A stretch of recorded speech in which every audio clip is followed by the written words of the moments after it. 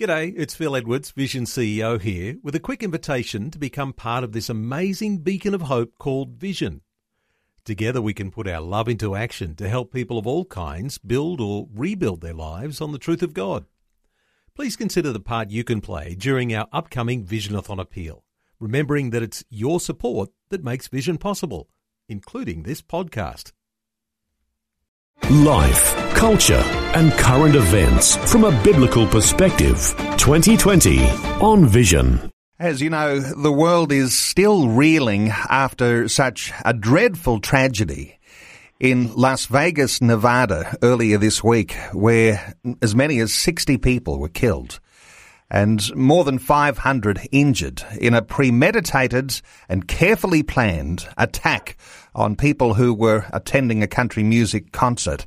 Let's get some more insight today, Christian commentary on how we approach these sorts of issues as Christian believers. Bill Muhlenberg from Culture Watch back with us. Hello, Bill. Welcome back to 2020. Great to be back. Bill, just a couple of days ago we were having a chat, and the encouragement, while everything was so raw and while details were still coming together, that as Christian believers, one of the most important things we could do was to turn our attentions to prayer. Now people have started to unpack some of the issues surrounding this dreadful tragedy. What are your feelings about the way that things have unfolded and some of those details that have come to light? That one person like this might snap in this way and decide to take out whatever it is anger on so many people. Well, that's the thing. It's while we are getting some more details, there's still so much we don't seem to know. There's still so many questions that seem to remain unanswered. Just the enormity of this tragedy. We're talking 600 casualties at the hand of one person. Some are still asking, was it in fact one person? Were there others involved? And, the motivation question is still very big indeed. IS has claimed responsibility, but police there are saying, well, no, it has nothing to do with IS. A lot of speculation as to, what was this guy's issue. He was evidently a fairly wealthy guy, liked to gamble, may have had some gambling debts, but, is that enough to cause you to go off like this? And as you say, do a very carefully planned and meticulously orchestrated campaign of terror. There's just so many strange bits to this whole case. It's really unlike, in many ways, any other kind of mass shooting. So I think we're still going to just have to wait and get more details, and hopefully they will be forthcoming, whether anything's being held back from us at the moment or, new discoveries will be made. His sister, who lived in Australia, still needs to be questioned. It's a strange case indeed, but whatever the answers to some of these questions for those who are now suffering so greatly, it's, as we said the first time around, prayer has got to be our main focus here, and that the God of grace will comfort these people in this really horrible period in their lives right now. Bill, Las Vegas is the sort of place where bright lights, big city, excitement, fun. There's a certain sense, isn't there, that as Christian believers, we could be led to believe that we ought to see the world in some ways through a Las Vegas lens. That somehow or other things are rosy and things are good and fun, and the prospect of riches and all of those things that accompany wealth. But there is a sense in which we're brought down to a place of reality and realizing that we live in a fallen world when these sorts of things happen. Mm-hmm. No, absolutely right. In fact, some people interviewed after the event who did survive, obviously, said, they came there just to have a good time, to have fun and all that. And, there's certainly a place for that, but on the other hand, death is the great leveler. Whether you're rich or poor, whoever you are, it comes to all of us at some point. Sadly, for some, it may come too early. as in this case. But, yeah, it certainly brings us back to reality. Life is short. That's certainly one spiritual lesson you'd have to take away from this. You just don't know what day may be your last day. If it's not something like this, you can, go outside, get hit by a truck, some disease, any number of things. Jesus spoke about this often, right? He spoke about those who tore down the barns to build bigger and better ones to store all the riches, and yet that day God required that rich man's life. So, we think all in terms of what we can get out of this life, and we forget about the next life, which is really the key thing. So, all we can do is pray again for those suffering right now, but hope that it may become a bit of a reminder to all of us. It doesn't matter what your position in life, how wealthy you might be, how poor you might be, how successful, how otherwise. Death comes to us all, and are we prepared for eternity? Bill, a question of justice here, because this man took his own life, and in some sense, those who were victims of the tragedy and their families might feel as though somehow or other they didn't have an opportunity for justice to be done. How do we as Christian believers see the idea of justice when this sort of tragedy overtakes us? Yeah. Well, if anything, I think the Christian has the best handle on this idea of justice for several reasons. God, obviously, is a God of justice. And it's exactly because we believe there's more to life than just this life, right? The same with Hitler, supposedly took his life in his bunker at the end of the Second World War, 1945. He didn't seem to get the justice he deserved for all of his crimes. Well, the Christian believes we all do live on forever in one of two eternal destinations. We all will one day face our Maker and our Judge, and justice will be handed out.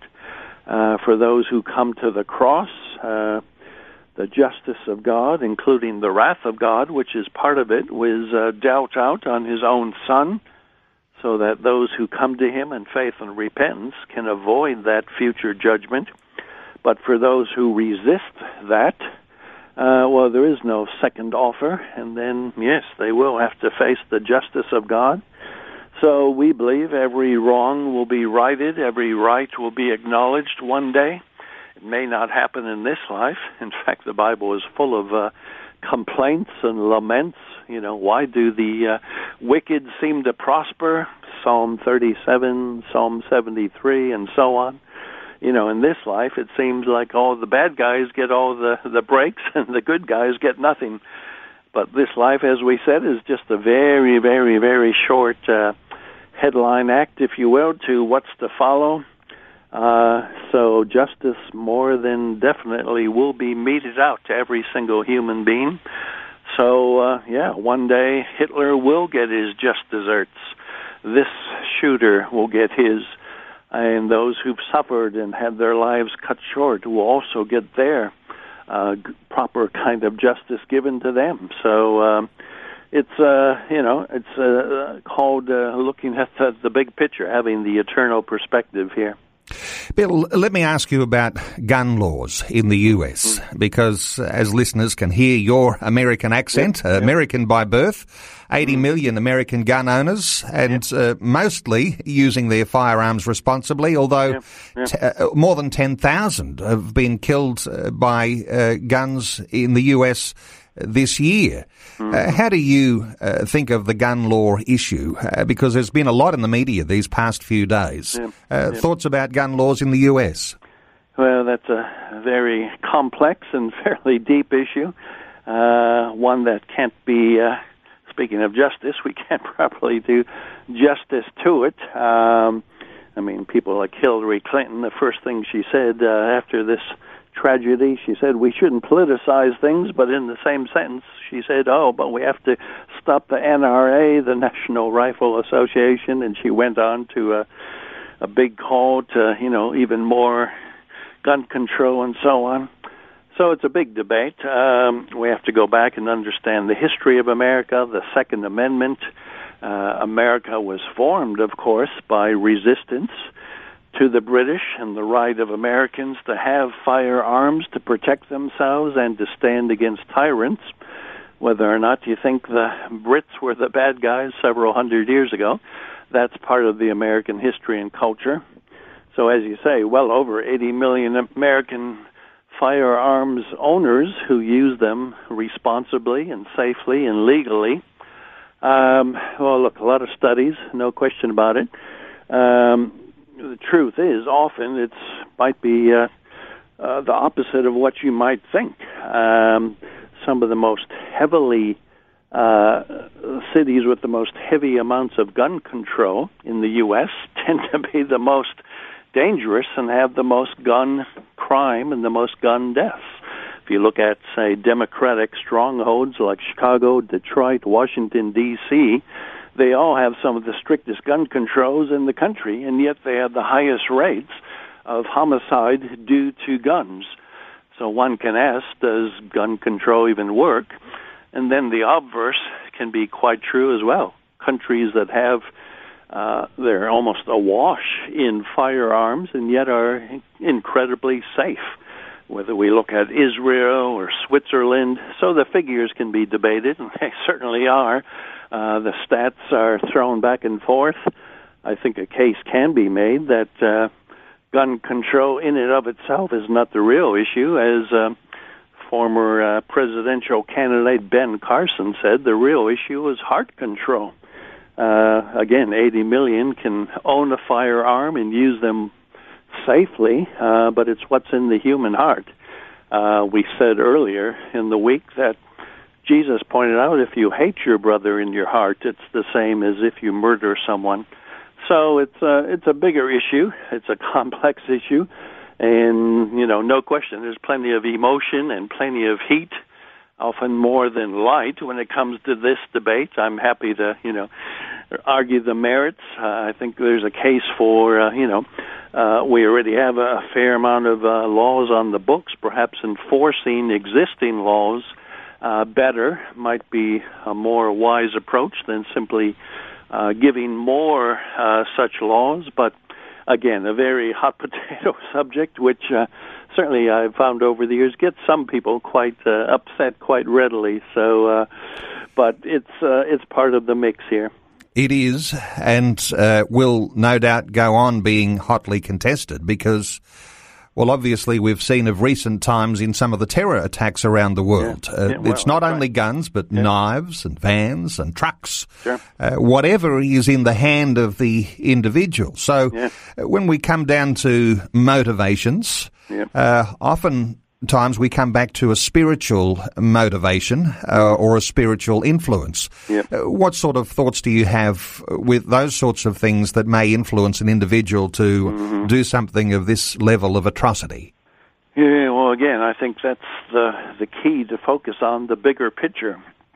For the Christian, we look at the, not just laws and political controversies, but we look at the spiritual issues. As we mentioned, as far as this guy goes, he obviously had fully automatic firearms, which in fact are illegal in America, certainly since 1986. So in a sense, you could say, well, no new gun laws would have prevented what he did, since he was already breaking the laws, quite obviously. And that's part of the problem. The good people, right, we can disarm them, and then it leaves the crooks and the criminals who can easily find firearms. It leaves us at their hands. So that's part of the political, the legal discussion. But as you rightly say, well, what about the spiritual picture? When we've basically thrown God out of a nation, as we have in America, and basically said, we can get by thanks without you, you have to wonder, how long can a nation go? How long can a people go who refuse to acknowledge God? Sure, there's obvious exceptions. There's still Christians in America. But for the most part, on pretty much every level, politically and intellectually and so on, America has rejected God. And then you have to ask, how much can we expect God's hand of favor and grace to be upon a country when we've effectively shaken our fist at God and said, we don't want you? If that's the case, well, we might have to live with the consequences. And I would say this horrible tragedy is just one of many such consequences of living in a world in which we say, I'm the measure of all things, there is no God, I will decide what's right and wrong. Everyone did what was right in his own eyes, as we read in the book of Judges. So really nothing new here. We know what life is like when people reject God, and it doesn't look good. So, again, for those suffering right now, these kind of thoughts may not be of much use to them, but it is part of the overall picture that we have to look at. And, if anything, we need to pray for America. We need to pray for revival, for repentance, for its people to get back on their knees and seek God. At the end of the day, that's the only real remedy to the problems that it's now facing. Well, Bill Muehlenberg, always good getting your insights into these issues, and that call to prayer continues for not only the families and the communities around those victims of this week's shooting, but for the nation of the US and for the rest of the world that also grapples with some of these issues as well. I'll point people to some of the latest articles that you've written, Bill. Simply go to billmuehlenberg.com, or you can Google Culture Watch. Bill, thanks so much for giving us your thoughts and insights again today on 2020. Always great to be with you. Before you go, thanks for listening. There's lots more great audio on demand, or you can listen to us live at visionradio.org.au. And remember, Vision is listener supported. Your donation, large or small, will help us continue connecting faith to life for hundreds of thousands of people across Australia and around the world. Learn more or donate today at visionradio.org.au.